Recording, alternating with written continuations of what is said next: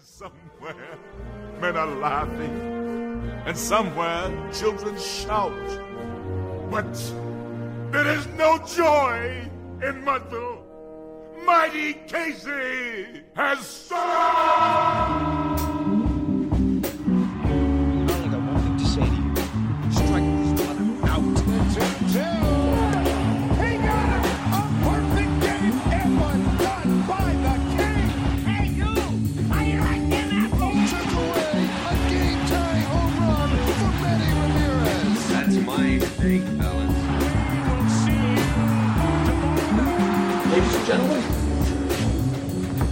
Ladies and gentlemen, thank you so much for visiting us this evening.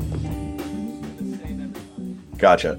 I lived in Bayswater, but I had a friend who lived right next to King's Cross that we used to go visit every now and then. But Bayswater is the most American place you could have said that you lived. I was like, I'm not surprised. My God, I think that's why it felt comfortable. I did have to walk through Queensway and through Kensington, or by Kensington, to get to my school, which was nice. Into South Kensington. Very swagged out museum. Oh yeah. Anyway, we have to. I know. Let Yeah. him do his thing. Let him do his All right, we'll save it. I'm still recording. We can honestly start with that if we want to. Oh, actually, that works. Welcome back, everybody. It's Mudville. It's episode number 30. That's a round number. It's a special. Yeah. Brody isn't here with me today in person. He is back at home in Katona, so that explains some of the Zoom audio. But also joining us today is the official London correspondent, Miss Molly Thomas. Molly, how are you today? Hello, I'm doing very, very well. I'm very sick, as we've discussed, but I'm pretending that I'm good. You're a trooper for sticking with us despite it. We got a couple of great championship series, both in the AL and in the NL. As we said earlier in the week, the Phillies and the Rangers were both up 2-0. Both of those series went back to 2-2 ties. The Astros took all 3 games in Texas, and then last night the Phillies were able to take that last game in Arizona. Molly is famously a fan of the Philadelphia Phillies, so I was watching that game last night. I was like, 90% of the vibes for this podcast are going to be determined by how this game goes. So I was very happy to see that the Phillies actually took that one. Zach Wheeler shoved last night. He's turning into a true playoff hero. Kyle Schwarber and Bryce Harper each taking Zach Gallen deep. Molly, how are you feeling about the Phils right now? We're feeling good. They're treating you like a good boyfriend would treat you. They're 6-1, which is, and they're winning. They're like hitting the ball, and like everyone loves defense, right? But the main point is you want to see guys hit like a ball very, very far, and they did that. And obviously, like everyone was still incredibly anxious, unless it's like a 15-0 lead. Everyone's like, we're gonna lose it. We're gonna lose it. But fingers crossed, 2 more games. Hopefully, only 1 more game, but 2 more games to just like tie this up, and then have to battle the forces of evil, aka the American League. The worst vibes. The worst vibes currently. The American League has had the worst possible vibes in the playoffs, I feel like, for like 5 or 6 years now. Like, I feel like that's a theory that we've both been kind of like independently working on now for a while. Yeah, that was fun. Man, the Phillies are a good time. They have like players that you want to root for. They're all likable. They're, like the long hair and the beards thing going on. Like they look unified. It's kind of fun. I mean, they like get really drunk with each other. You don't want to know. You don't want to know where they were on January 6th, but other than that, they're really good guys. Like they're really good guys. I think you're right. I think I'm still rooting for it to be a Phillies-Rangers World Series, just so that the only team that didn't host a Pride Night back in June has to face the team with the best, like, homoerotic vibes in the entire league. Like, I don't know. I feel like if they were in the series, the Phillies would just all start, like, making out with each other, and then they would like, sweep the series. They all look like they have like a rock star thing going on from the 80s where it's like not really clear like what's going on with them. And the crazy thing is like the Rangers are the Creed team, right? Like they've got a different vibe. It's like the rock star. But I actually like they will tell you where they were on January 6th. The Phillies you could only see. as someone who was raised, like, my family are like Irish Catholic, Yeah. my most Protestant trait is that, like, I'm rooting for a team that's like Bryson, Kyle, Jake. What the hell are we doing here? Like, Yeah. it's Oh, like God. white guy, like, It final, really like, is. Trey, yeah. Like Bryson and I'm dating a girl named Bryce also, which is she's been having fun with that. But yeah, Bryson and Bryce is really quite the duo for these guys. And you also have Alec, Kyle, as you and said. Brandon. Wow. And Brandon. Let's go, Brandon. JT. Like, there's a lot of really good ones. Go to a like frat party and they're gonna tell you to name Phillies. 10 brothers to get in. Just name the Phillies starting lineup. Just go Trey, Bryce, Bryson, Alec, Trey. JT. That's probably That's probably brothers from their frat. Oh You'll probably my get God. in. Wow, that's so true. Man. That could also kind of work though for Texas. Nick also Like you go in there, they're like, what are our names? Josh, Marcus, Jonah, Corey, Marcus. Josh, Evan. I don't know. This is a very frat teams left. Yeah. I think the issue is just like a lot of these guys were born in like the late 90s, early 2000s. And so like everyone's like, we're going to I like think- 10 I years think ago, like Mason and like, Man. All of the players are now like younger than us. All of their names are like the same as a bunch of TikTok influencers now. It's crazy. Hard yeah. to I say was that. hanging out with some 22-year-olds the other night and they were like talking about like how hot Adley Rutschman is. And I was like, I think he's a little young. And they're like, oh, he's older than us. And I was like, oh, yeah. How old is that, actually? Adley, I think, is 24, I believe. He's 25 now, I think. He's older than Juan Soto, though, which is incredibly jarring. That is crazy. February 6th, 1998. So there you go. We were 25. talking last week about the whole like Wander Franco thing, about how he's gone and how we were making a passing reference and we were saying how their future shortstops, Junior Yeah. Caminero, Carson Williams, I said keep it 18 plus, and then I immediately felt, well, I could probably say 21, and then I was like, wait a minute, those guys themselves are 20. They're That's so still weird to young. think about. Like there Yeah. are guys coming into the league that are like 6 years younger than us now, and that Yeah. freaks me out. I don't know. I mean, Juan Soto showed up at 18, didn't he? Or 19? Yeah, 19. Yeah, he's. 19. I don't think there's been an drink after they won the 18-year-old. World Series. I was going to say, he couldn't, like, because then he got then traded like San Diego, right? Yeah. They won in He went 2019. international. Yeah, Yeah. Couldn't drink. You know Maddie B. Rapt, of course. kid? Man, yeah. Number one, his birthday's January 6th. Number two, he's like now like grown and has a thigh tattoo. And I saw it on my timeline and it like really fucked me up for like one calendar week. Do you know like Lights Camera Jackson? Yeah. Yeah, he's the same way where I feel like he has the like, I don't know, Martin Short and Clifford type thing, but like also he kept growing now for another 10 years. So he's like my age now. I think Lights Camera Jackson is like 25, but Matty like, if B. you Rapp look at is him, 20. he looks like he's 14. Wait, Lights, Camera, Jackson? Yeah, look up Lights Camera Jackson. For those if anybody's listening who doesn't know, Lights Camera Jackson was a kid film critic. I think in the like Syracuse area. Our friend At the Seamus, age like of 7.5. oh god, that's so messed He's our up. age. Yeah, He's 25. yeah. But our friend Seamus was like aware of this Lights Camera Jackson kid when he was like a young like local TV type phenomenon. He would give like kid reviews where he would basically be like, "This movie is too confusing," and then Like, Cars is great. yeah, I mean, probably it was probably like that exact era. He probably gave a review for Cars, but it's like, that was his prime. So like those were his 15 minutes of fame. You get the sense that either like Right. he or like his parents tried to like stunt his growth to an extent to like keep him in that like moment where he could like be a. Where, like I don't know, Like our Judy Garland. yeah. The modern Judy Garland. Top 10 worst decisions in film history. Number 11, MGM gets Judy Garland hooked on pills. Number 10, Lights Camera Jackson debuts on Syracuse TV at age 8. He's like a grown An man episode about child, kind of. stars. That'd Yeah, be really, Yeah. that'd be kind of sad, honestly. it would be really sad, but it would also be kind of fun. Not all of them turn out terribly. Yeah, no, a few of them did well. I think like Haley Joel Osment is probably a pretty like regular guy now. I don't know. Seems like a normal guy. He was in Kingdom Hearts too. Tolkien's are good. Macaulay Culkin. Super good. Yeah, I think he was not. He went Great. through it for Then a he- while. He got his life together. I saw a thing the other day. Macaulay Culkin was saying, like, every time he's, like, on a date, somebody wants to watch Home Alone with Macaulay Culkin.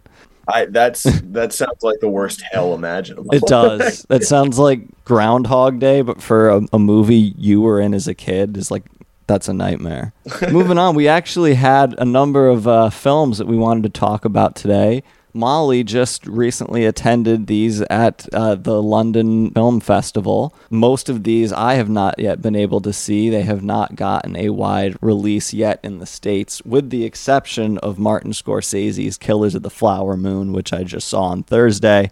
We'll try to be vague about it. I do just want to go through some of these with you and see like what you thought about these. You're the only guest we've had that has seen these yet. So starting with Jeff Nichols' The Bike Riders. I don't really have a ton of information about that movie, honestly. It's like it's a Jude Roth movie. It's like set in like the 60s and 70s, like a Chicago like murder bike gang. It's just like it's guys being dudes. I like left to be like everyone's gonna want like the Austin Butler flow in that movie because his hair looks majestic, but it's like Tom Hardy doing accent work, which is incredible. I thought like the first half was better than the second half, to be honest, and I think like every critic has said the same, but it's like very, very fun. And Jodie Comer is really good in it. She like is kind of the narrator and like the like main thing tying it together, and she's in her bag. She's so funny in it. Hell yeah. And I in general am like a person who's like, oh, anyone can like act. Like being funny is really hard. So like I think she did a really good job. I like Jodie Comer. I mean, she impressed me so much in The Last Duel. I don't know if I've actually seen her in anything other than that. Austin Butler, too, you mentioned his hair. I certainly had that experience with Elvis. I left the theater. I was like, shit, I got to go to the barber shop. Brody, are you on mute? I am. Bryce needed something from my room. Sorry. Oh, okay. Trying to figure it out. I'm listening, though. This movie does look like it has a really good cast. Yeah, no, I'm excited about it. What's like the chemistry like between Austin Butler and Tom Hardy? That's like a duo that I think is exciting. Okay, well, it's without spoiling it, it's very Phil locker room, if you know what I mean. Okay. Like the Texas Rangers would not be a fan of what's going on. There's like certain shots where I'm like, oh, okay, we're like making it potentially packed. Tom Hardy was the one who said like, I'm an actor, of course I've had gay sex. Oh yeah. Yeah. Which, there you go. Don't tell the Rangers. Does he bring that energy into this movie? Very much so, in like Nice. a very unexpected way, where it's like it's kind of like it's a meditation on masculinity, obviously, but like I think it does like interesting things. But like it's based on the book, and like Mike Feist plays the guy whose book it is.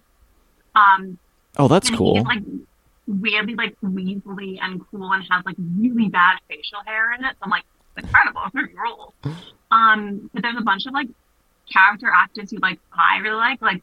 The moment when I realized the guy from Brooklyn, one of my favorite movies of all time, who plays her Italian husband, is in it, I'm like, oh, this movie's like the slam dunk. This movie was made for me. I was like punching the air. Hell yeah. Yeah. I love Norman Reedus. He like there's a show that he has that's like all about motorcycles but I was like scrolling through and I was like, man, that's weird. It's called Norman Reedus's Ride. And I don't know why I started watching it, but I watched one episode about New York and I was like, actually, it was like really good. Like it was like surprisingly good. He's like an interesting guy. And it was like, he did like all of the, like stuff in a New York travel doc that you wouldn't normally see. Like he went to Coney Island and like met the people who like make the pop art for it and like the artist who like lives there and like, it was really cool. Like he went to what's the name of the film? Like Mario Batali, I don't know, the chef guy, like the TV chef, and he like Mario went around Batali. That's it. Anyway, he went around and ate pizza with him and like all these places and heard stories about like old New York and stuff. It was cool. But anyway, what I was gonna ask is this movie at all similar to Wild Hogs? Because it kind of looks like a similar vibe. I have no idea what Wild Hogs is. I don't either, actually, Brody. You're all alone. So I don't know what they're talking about. Man, that's for the best, to be honest. That was like the old man motorcycle movie. That was like John Travolta like being bald and wait, was Kevin James in that movie? Oh my god. I was mostly kidding, but wait, hold on. Let me The see who's in meme. that. John Travolta, Martin Lawrence, Tim Allen, Ray Liotta, William H. Macy, and like Marissa Tomei. Like, Dream all- blunt rotation. Oh yeah. Molly, had you seen a Jeff Nichols film prior to this one? I'm looking at his movies now, and I have not seen any of them myself. It looks like the big ones are Take Shelter and Mud with Matthew McConaughey from 2012. Yeah, well, I have seen Take Shelter, which is, I think, like a Michael Shannon. Yes, correct. Michael Shannon's in this. Basically, everyone's like, if you name a guy, it's like a Name Some Guys movie. And that's like a really good movie. He doesn't make a ton of movies, but he like introduced the film, and he's like, yeah, I just like met Austin Butler, and I thought he was like really handsome, and I thought like I was very obsessed with him, so I wanted to like put him in this movie. And I was like, yeah, you can tell like the movie's like very I don't know, like it shoots stuff in a really interesting way, and like the first half especially is like super like propulsive, exciting. Like people are like, oh, I don't know what they're gonna do in the second half of this movie, and then I'm like, oh, they didn't actually do that much stuff, but it's just like a very cool movie, and like he seems like a cool guy. The period Chicago accents are so, you can tell that all the accents have so much fun doing them, which is, I love accent love. I'm like, Austin Butler needs to be careful, or he's just gonna always be like the accent guy. Like he's never gonna get a role where he just gets to talk, talk as he would. Like he's always gonna have to have some kind of inflection. I think I want to save the Scorsese for the end, so why don't we move on to Sofia Coppola's Priscilla? This is one that I was... Actually, to mention Elvis again, the Baz Luhrmann movie, like I remember when that one was coming out, I didn't know a ton about the Elvis-Priscilla relationship, so that was actually the time when I learned that she was like 13, 14 years old when they met, and I was curious if like Baz Luhrmann was going to lean into an angle where he just makes the viewer like super uncomfortable like watching that. Like if he like cast an actual like young girl in that role or something, it would just like condemn like Elvis's legacy or whatever. I don't know. I was very curious how he was going to handle that. It didn't go down that route really at all. It kind of seemed to me like maybe Sofia Coppola was going to make the movie that I was possibly curious if Elvis was going to be like, and the trailer also kind of gave that sort of energy to me. So what was Priscilla like for you? Like how would you compare that to the depiction of Elvis, and how did you feel that Sofia Coppola handled this material? Yeah, well, it's actually really funny because I think when the trailer first came out, people were like, oh, it's definitely gonna like glamorize this relationship and like be very surface level. But there's almost multiple times in the movie where a character turns to camera and is like, and this is bad. Like it's in like a actually very like deft like storytelling way where it's like it's kind of that joke about people being like, reading the book about the rise and fall of the Nazis, being like, I like shaking your head so you don't agree. You like Sophia's like doing that where it's very much like it's very unvarnished about like her being very young. It's based on Priscilla's memoir. Priscilla was an executive producer. Kaylee Spain, who plays Priscilla in it, had like met with Priscilla. She introduced the film, and honestly, like throughout the film, you get a real sense they like really loved and respected her. It was actually crazy because I saw Priscilla the day after I saw Kills the Flower Moon, which we'll touch on, and both those films I feel like are like filled with so much love for their subject, where you're like, oh, I really feel like the filmmaker like cares about this person and has put so much care into how they're depicting them. And like I was just thought of it, I was like, I'm so interested in Priscilla. I want to read like 1,000 more things about that. I'm gonna probably read her memoir.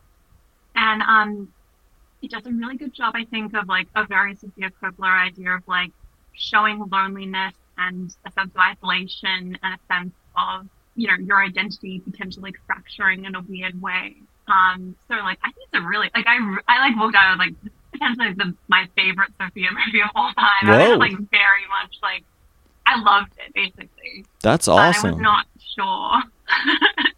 That is actually something else that I was very curious about, was Priscilla Presley's like involvement in both this movie and again with Baz Luhrmann's Elvis. Like, I didn't know how the filmmakers would be able to handle subject matter that they may handle differently, you know, were any of the subjects not actually involved and were they actually treating it like from a third party's point of view. They didn't necessarily have that creative luxury. So I was curious about like how Priscilla's take on her own life and how she wanted to see herself depicted in these films impacted how Sofia Coppola was able to access like these stories. Do you feel like that relationship was done respectfully both to Priscilla Presley's life and also to the subject matter at hand to the point where it was able to be depicted responsibly?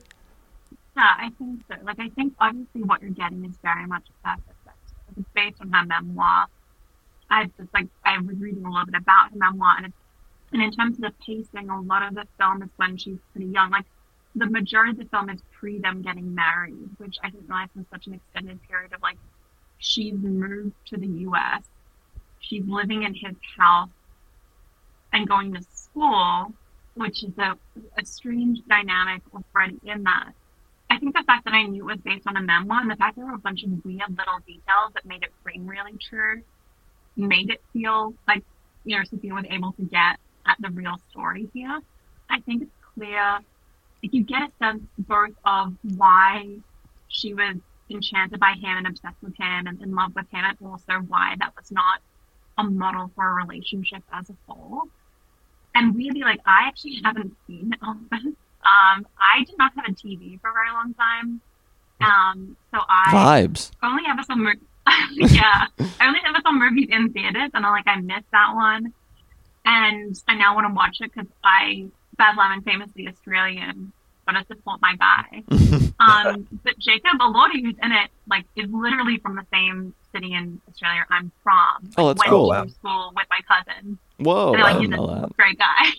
Yeah. That's awesome. Man. And he's good in it. Like, I think he's so tall, and Kaylee Spain, who plays Priscilla, is such really a little tall. lady. So it's like the juxtaposition's really good, and I think you're able to kind of tell the story of like his stature versus hers. There's like early scenes in Germany when he's stationed there and she's stationed there with her family, and she's literally like a 13-year-old going to parties at like the most famous guy on earth house. Like it's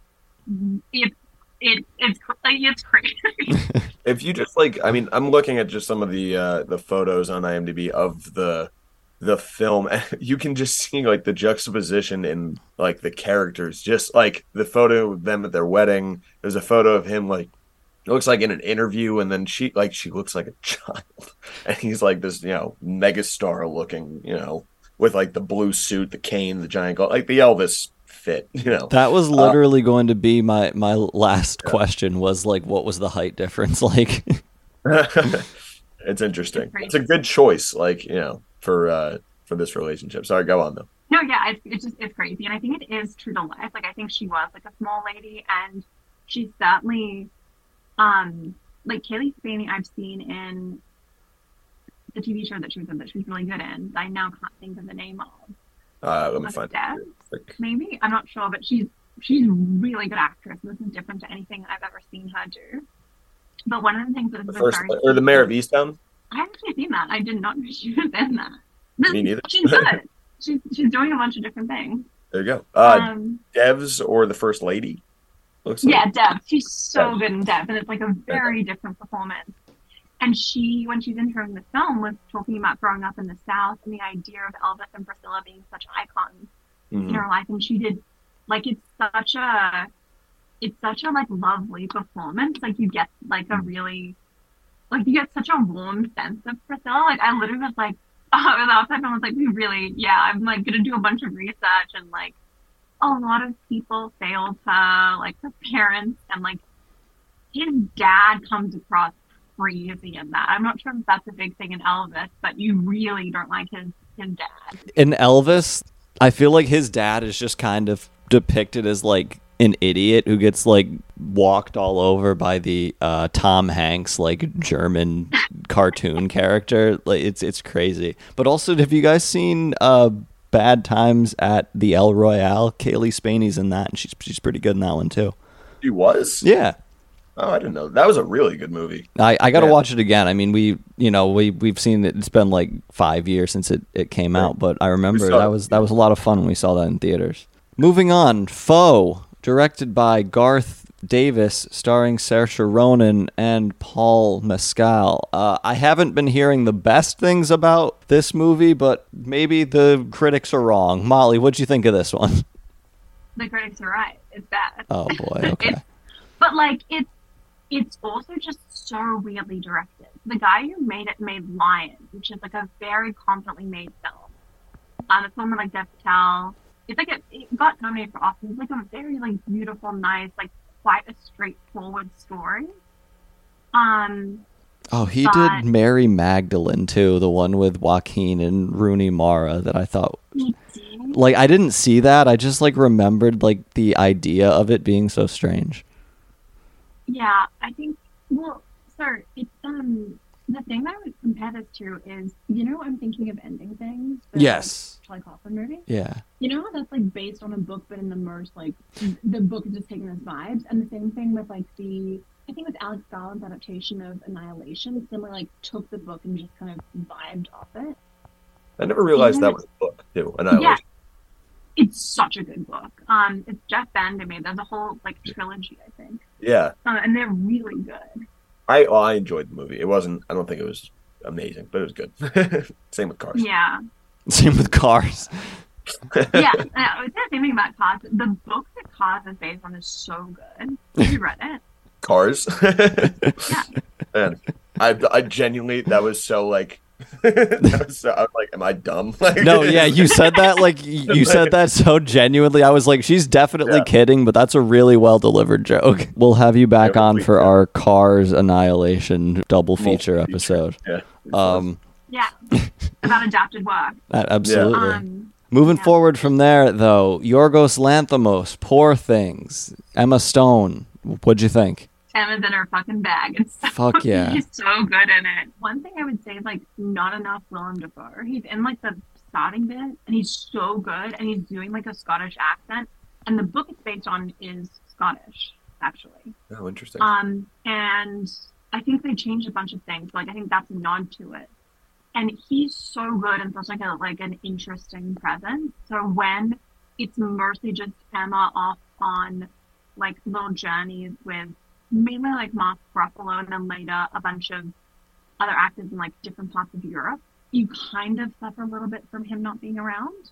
But it's a really good movie. The craziest thing about it though is like the ending. I was like, oh, this is the ending of the movie, and then it's not the ending of the movie. And then like someone turns up and like does a weird like final wrinkle, which I wasn't sure. Like I ended up being like 4.5 times. So I'm like, I think that last bit like kind of screws it out of being like perfect.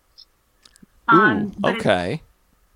Really interesting. Like I really liked it a lot, and just looking at the very trailer cool. right now, the stylization on this is unbelievable, isn't it? Like it's crazy. This looks like just enrapturing. Brody, have you seen any away. Yorgos Lanthimos' previous movies? Did you watch Killing of a Sacred Deer with us? No, but I have seen. You know what's funny? I was about to say this looks like The Favorite.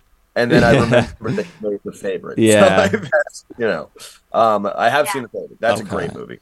And that's like the camera work is so similar. Like the low shots, He shoots with those very like uncomfortable fisheye feeling. lenses. Yeah. Yeah. This is like a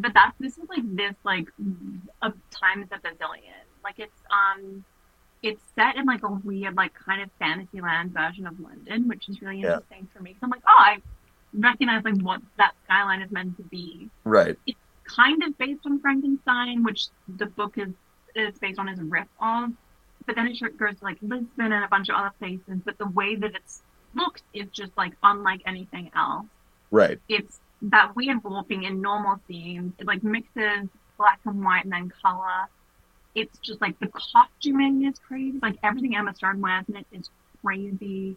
There's a bunch of weird like mutant animals in it. It's so interesting. Like there's something you would watch like 20 times. Like The Favorite is probably his most like it has like interesting visual things, but what's happening in the story kind of makes like it's kind of linear sense. This is Right. like, kind of a simple story where it's kind of about her discovering who she is and stuff, but visually it's like dialed up to a billion.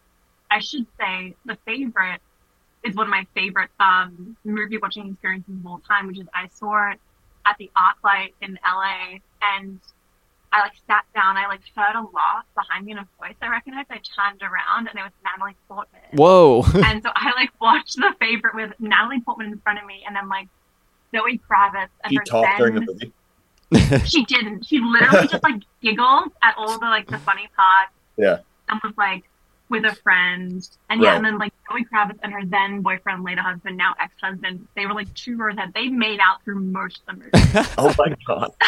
That I see that from That's awesome. rabbits in general. That's like on brand for the family. But, Celebrity man, gossip. that's really You get it cool. here first on Mudville.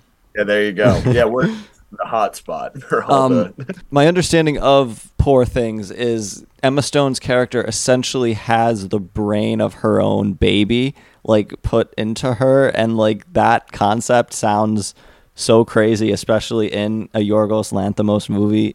In your own opinion, does it do that concept justice? Did you leave satisfied?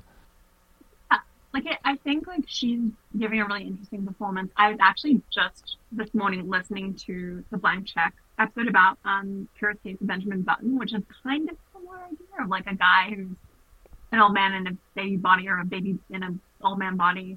The movie. Yeah, a baby who's like born as an old man, and then as he ages, he gets like progressively younger. Yeah. Not one of my favorite yeah. Finchers, to be honest, but it's okay.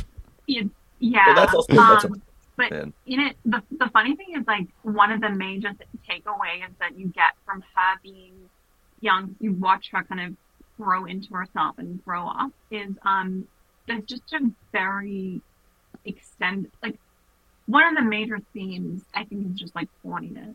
Like there's a lot of because it's a Yorgos movie, so there's just a lot of weird, very nasty, ugly horniness, which like takes the like maybe 30 minutes in and then kind of doesn't stop for at least an hour. So like I remember thinking that about like The Favorite too, and then I was in that movie. I was shocked it was going where like I don't know. I was 20 at the time, so my 20-year-old brain was like, "Is that what's going on here?" And then I was like, "No," and then it was. I was like, "Oh, okay." I would just say like, don't watch this with your parents. I would just say that. Okay. Yeah, that's It probably also, a good like, recommendation. I don't know if this doesn't like this is not. I don't think this is the audience for this, but it kind of looks like BioShock. Like, have you like ever seen like the style of a BioShock game? Right over my head. Like, okay, I'm a it's gal. very I'm a gal. I don't know what the hell you're saying. like yeah. At least I read the room right. At least it wasn't the right crowd for it. But if you look up like BioShock Infinite, it's like a game from I don't know, like 15 years ago now. Very steampunky and colorful and like alternate reality, like city in the clouds type deal. Like it's very kind of It's like definitely wonder, like sense of wonder, which has like a really nasty underside in that game specifically. But yeah, that kind of like interesting alternate way to look at something. Anyway, It's interesting to me, just kind of this like shift in Yorgos Lanthimos's filmography, where like I don't know, I think about like The Lobster or Killing of a Sacred Deer, and I feel like those are both such like sexless, cold type movies that now like we're talking about like The Favorite, and Molly, you're talking about how his new movie is like super horny. Like that feels like a different type of, I don't know, that feels like something he wasn't interested in like for so long. Like and I don't know, maybe I'm like misremembering some stuff about these movies, but like The Lobster, like in particular, like that was a movie where like it's about dating, like quote unquote, but in this very like fucked up futuristic like sci-fi version of that. And then Killing of a Sacred Deer, there's like some very like fucked up like incestuous stuff in that movie from what I can remember. So I don't know, to go from that to like the favorite, which was of course like a love triangle lesbian English royalty movie, which was fucking sick, and now going to this, like that feels like a big shift in his filmography to me. I don't know, that's just yeah. The Lobster is like pretty, like the scenes that depict anything is like very anti-sex. It's very like, well, this is like, but it's also just like that movie is much more like elegant and less like interested in the grotesque than this movie. I think part of that is just like maybe it's inspired by like what he read in text. Like clearly, like the Frankenstein myth, broadly speaking, is such a like a, it's all about like the grotesque, and it's like kind of Victorian era. So there's the weird like that like weird steampunky thing of like you have like weird balloons in the sky, but you also have like this idea of like people being shunned and like men in dark coats and like back alleys and like all sorts of grimy stuff happening under the surface of like very frilly outfits. But I'd be interested to see like what he does next, because like it's like a much more fantastical, like magical, weird thing than like like a family drama or like they should have given him Wonka. They actually should have. That would be so cool. That's the only way I would be excited for Wonka, is if they gave it to Yorgos. That like just from the trailer alone for Poor Thing, I can already tell that would have been better. I get the sense too that he like really wants to be Stanley Kubrick, and I feel like we need more directors that really want to be Stanley Kubrick. Moving forward from there, let's talk about your favorite movie from the festival, Richard Linklater's Hitman, starring Glenn Powell. What'd you think of that? What a picture! What a picture! It's so good. As I said, points out like it's the kind of movie where everyone was laughing the whole time. Spontaneous rounds of applause. Like Glenn Powell is like I thought he was a good actor because I've seen him in Everybody Wants Some, which we talked about briefly. Like I think he's a good actor, but like he's like it's a movie star performance. It's such a good performance. There's like so much charisma and like everything he's doing. The main female lead is amazing. I hadn't actually seen her and stuff, but I like looked up her filmography. She's been in other good stuff, but it's such a like funny, like smart movie. I just like laughed out loud multiple times, including like the final credits, because it's based on a real life guy. So like they were doing the final credits, they're talking about the real life guy. Like there's like a genuine laugh line at like a throwaway joke in the credits, which I think is such a good sign. It's just like a movie that has like it's the kind of movie where I would be like, they just don't make movies like this anymore. Like it's like that kind of almost like kind of B movie style of like The Nice Guys and like Kiss Kiss Bang Bang, which are like some of my like, those are like canonical Molly movies where they're a little bit grimy and like very funny, and like everyone in it is like firing on all cylinders, extremely funny, extremely charismatic. There's cool stuff and like zips along.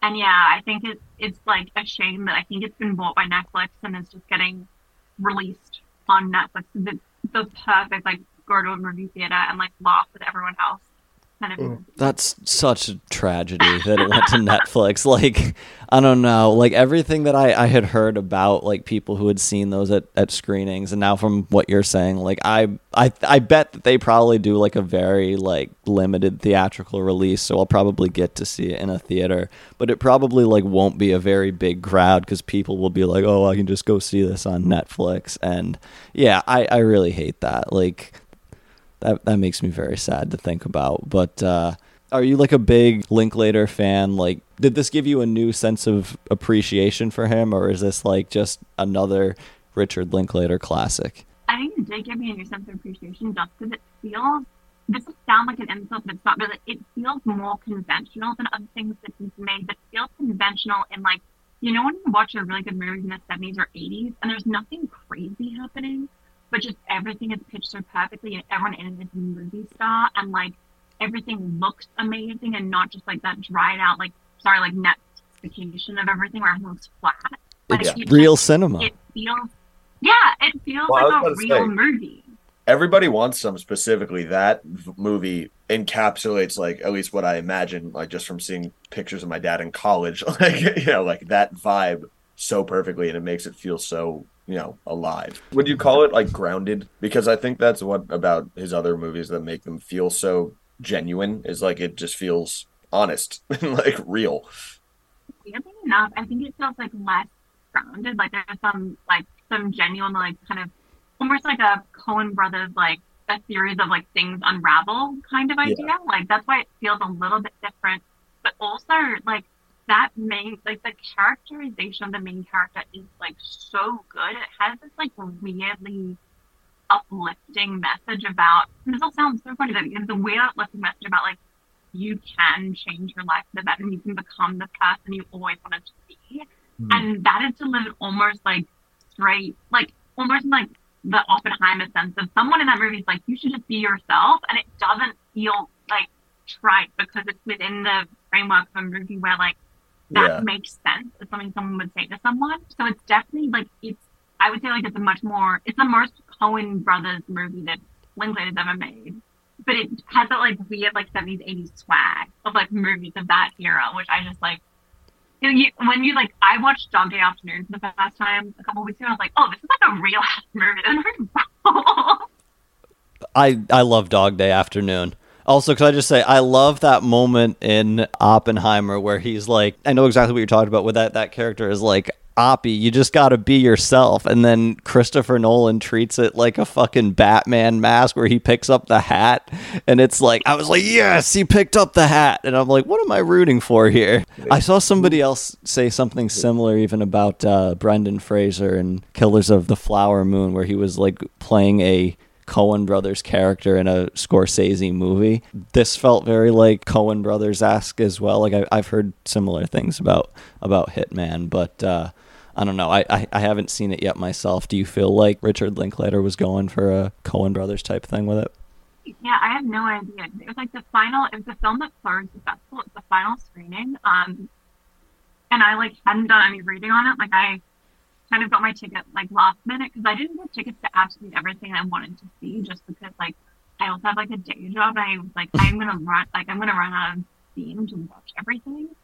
But this was one where I had seen good reviews, but I like knew nothing about like most of these movies. Apart from Killers of the Flower Moon, I had not even seen a trailer for most of these because I was trying to like stay unspoiled.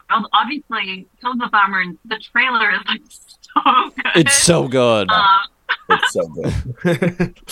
We discussed the wolves in this picture line. Yeah, after you saw it, I texted you, is that like used in an iconic context? And you said no, and I was disappointed. And then I saw it and I was like, okay, I get it more. I saw somebody say that scene where he's like, where he reads from the book is the best time to get up and pee during the movie. And like, I don't know. I don't have an opinion on that. I personally held it, but I don't know. If you're somebody who has a weak bladder, maybe you go pee in the first like 20 minutes. I did run out during Oppenheimer for a second, which is why I'm thinking maybe I missed the.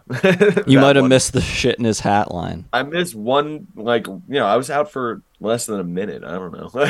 I honestly I don't remember where it was in the movie though. But quick tangent. What's the longest you've ever had to leave a movie for? Like, have you ever had a crisis when you've been seeing a movie? I had to skip actually the second half of Barbie when I saw it because I was supposed to be. Did it gone work? Huh? Did it gone work? Like it was. I saw it again, but it was. I saw the I literally counted because I think it was like an hour and a half. So I stayed for 45 minutes, and then I was supposed to be seeing it again. I saw it with my family, and then I was seeing my girlfriend the next day. So I was like, I don't want to. I'll see half with you guys. I'll see like the full thing with my girlfriend the next day. It was a whole thing, but it ended up working out. But I did walk out like through halfway, and I felt really bad about it because I've never walked out of a movie before. But They were probably like, "Wow, that." I know. I was like, of all movies probably to do, it's hated the Barbie. movie. Like, no, it's great. I just He can't, probably like- thought it was too woke. I know. I was like, no.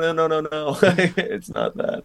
I had an incident a couple of years ago when I was seeing The Green Knight. I got 2 phone calls in a row where I was like, okay, I guess I have to take this. My then girlfriend locked herself out of our apartment. I didn't really like The Green Knight, so it was okay with me. But Molly, what about you? Have you ever had an in-theater crisis?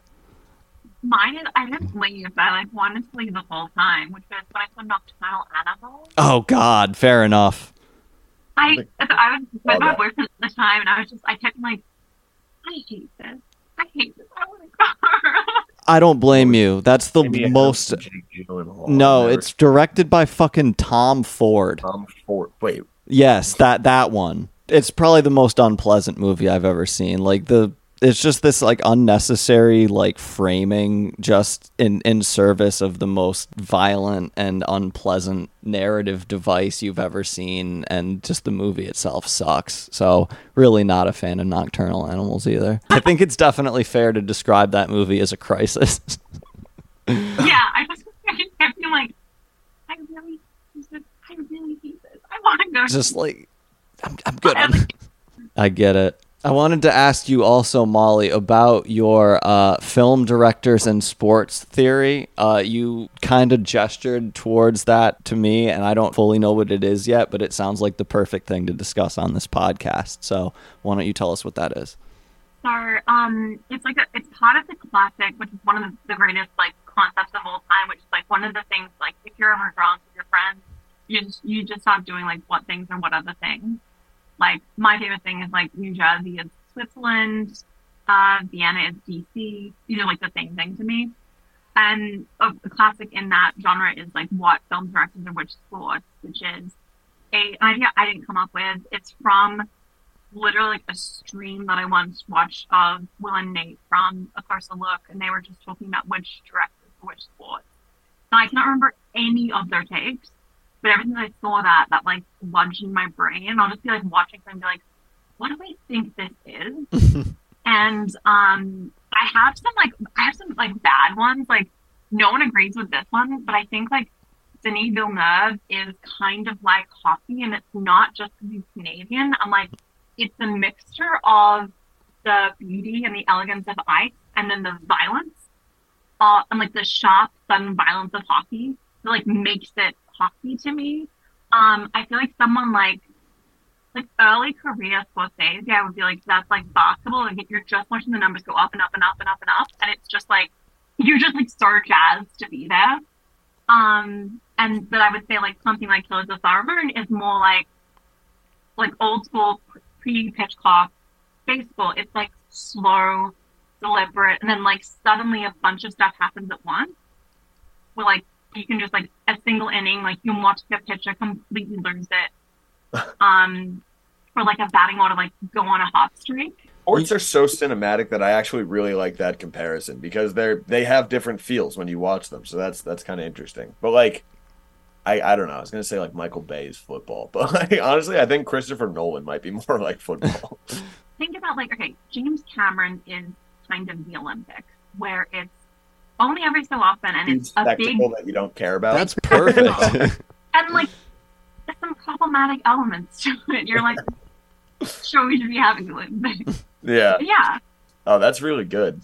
You mentioned earlier, like, not being sure whether baseball would be Martin Scorsese or Steven Spielberg, and I think that's kind of perfect too, because like you were saying, those two were both so quintessential American directors, and in very different ways. Like, kind of the go-to story that I think of when I think of like the difference between those two directors is one time Paul Schrader was like teamed up by some studio to work with Steven Spielberg, and they were like working on the script, and Schrader was like, he was trying to write this like fucked up protagonist who's like, about to like kill everybody in the world, and then Steven Spielberg is like, wait a minute, what are you doing? Schrader was like, I don't want the protagonist of this movie to be some American regular, like, everyman who eats all of his meals at, like, McDonald's. And Steven Spielberg said, that's exactly what I do want.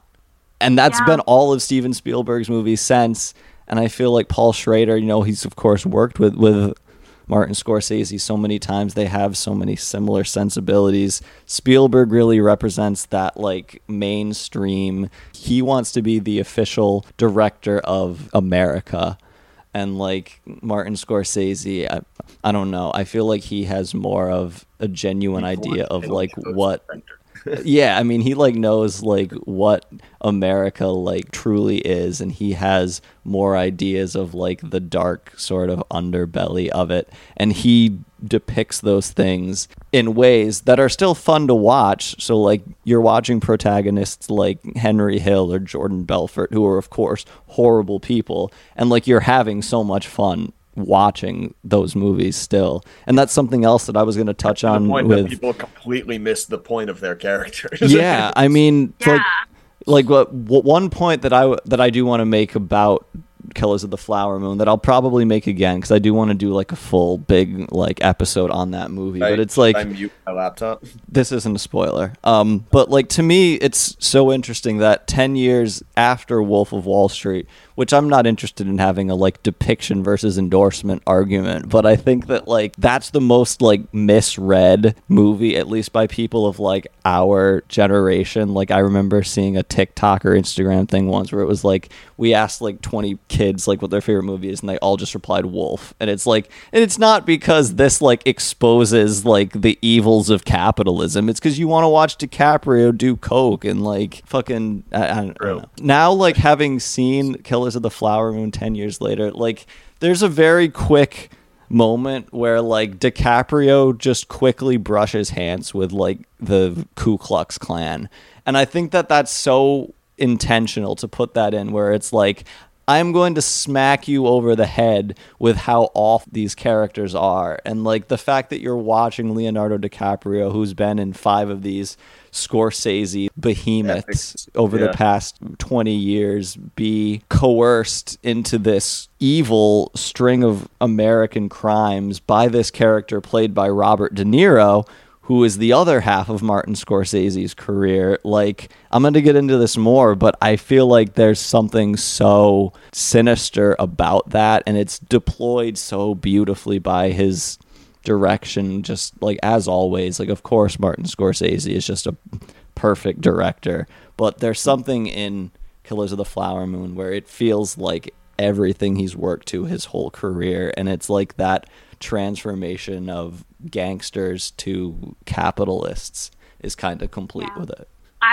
When you were talking, I had a realization, which is that Scorsese and Spielberg are both faithful, but Scorsese is doing the American League, which is evil and you feel bad in your gut, and Spielberg is doing the National League, our heroes. The feel-good stories with the colorful characters. That's honestly perfect. Really Really funny. funny. We're like, this is so like the AL playoffs are so I mean, bad. Scorsese is the Yankees, and Spielberg is basically like the I don't know, the Phillies feel right, like the Mets, like any like. Or like he's the Brooklyn Dodgers. Like he's like Yeah. apple pie. Or What sport is Paul Thomas Anderson? Because I have a theory. question, and I don't know.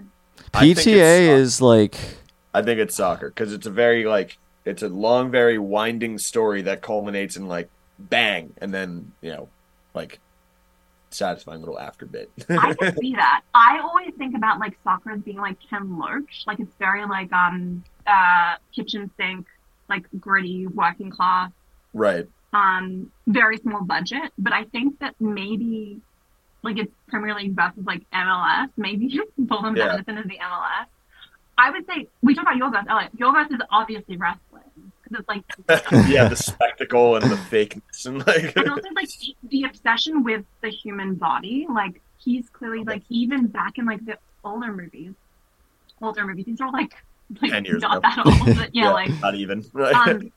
I'm a big PTA head. I think I've tweeted something to the effect of like I just want to best and thread one guy in my life like each time. That's like I think at this point I've always been saying like when people ask me like what your favorite movie is, it's hard for me to say anything other than There Will Be Blood, which is like I mean, that was like one of the first times I watched something and was like, oh, this is like cinema. I was like, this is like peak. I mean, The Wolf of Wall Street was like that, but it's very spectacle heavy, whereas like There Will Be Blood has just the perfect blend of like storytelling and character, and like also it helps that it's a good period piece and stuff like that. It's one of those like movies that truly teaches you what like cinema can do. It's like, oh wait, this is what a movie, like I had that experience watching The Shining. Like I remember I saw that movie for the first time and I was like, this is what I want to do with my life.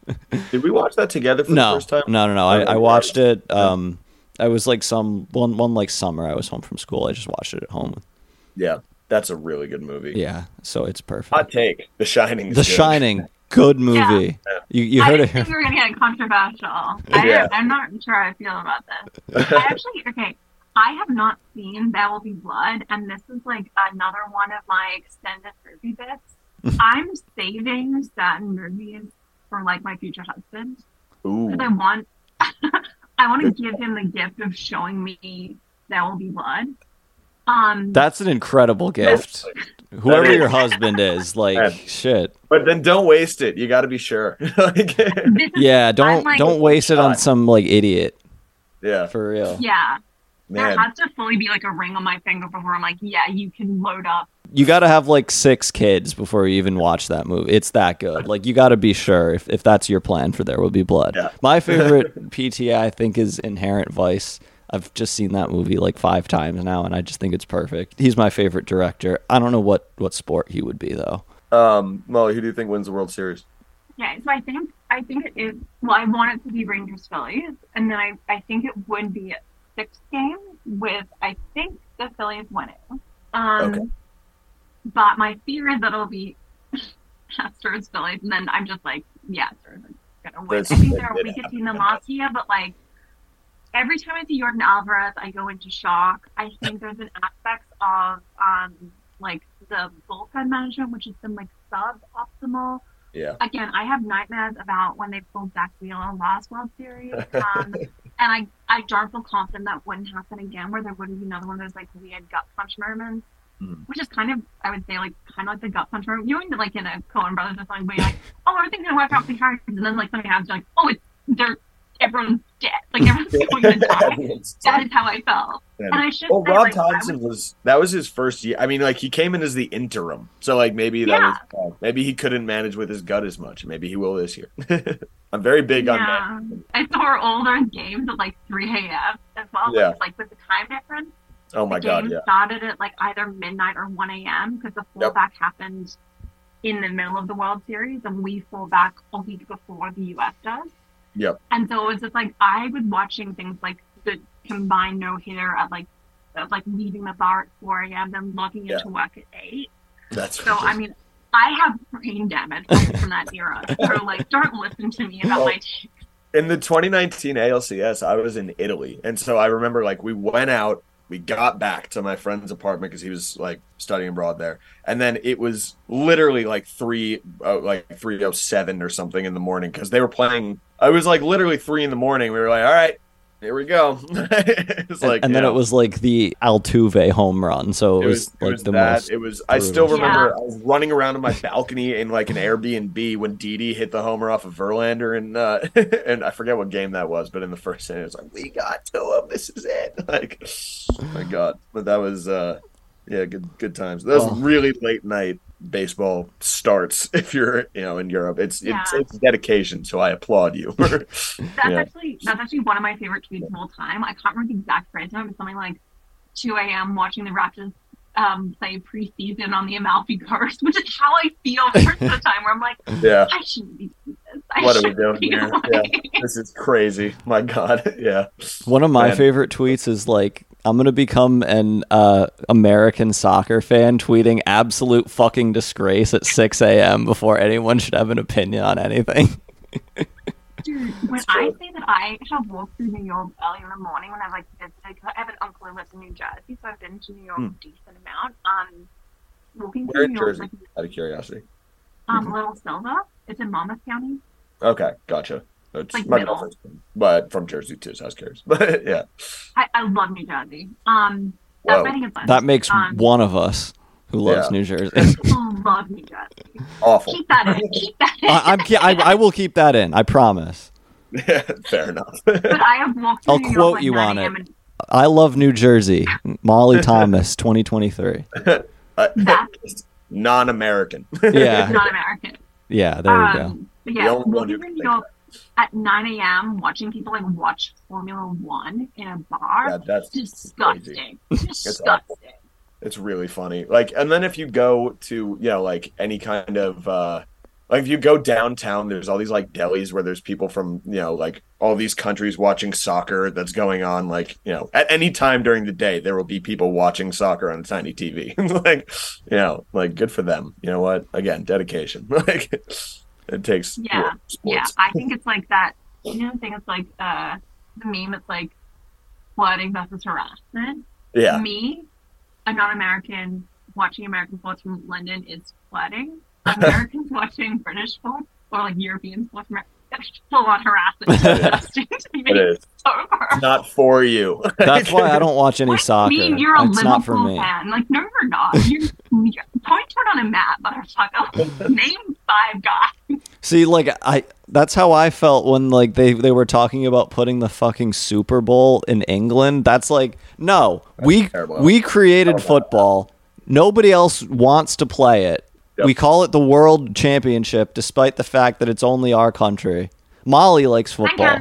Canada is in the World Series. Well, could be. Yeah. because Well, we're Yeah. good. We give you the London games already that we wake up for at 9:30 to see. Yeah. So I don't Well, know. They're just the worst. Yeah, we always give you like the Jaguars first, and like they're actually good now, so they'll probably stop giving you the Exactly. Jaguars, and they'll replace it with like Carolina or something. They're not gonna put the. I don't think they can put a team there. I just don't think it can be done. That's a whole other conversation. if That we is a wanna have different it. conversation. I was going to talk about expanding MLB, even Yeah. like that could maybe work. I don't know, Yeah, but we'll talk about that next time you're on. no, another time. Yeah, Molly, come back on. We'll talk about Yeah. the international potential of baseball and football. That'd be kind of fun, actually. Molly, before we let you go, I've got 2 more questions for you. One, are you ready for 7 hours of commercial-free football?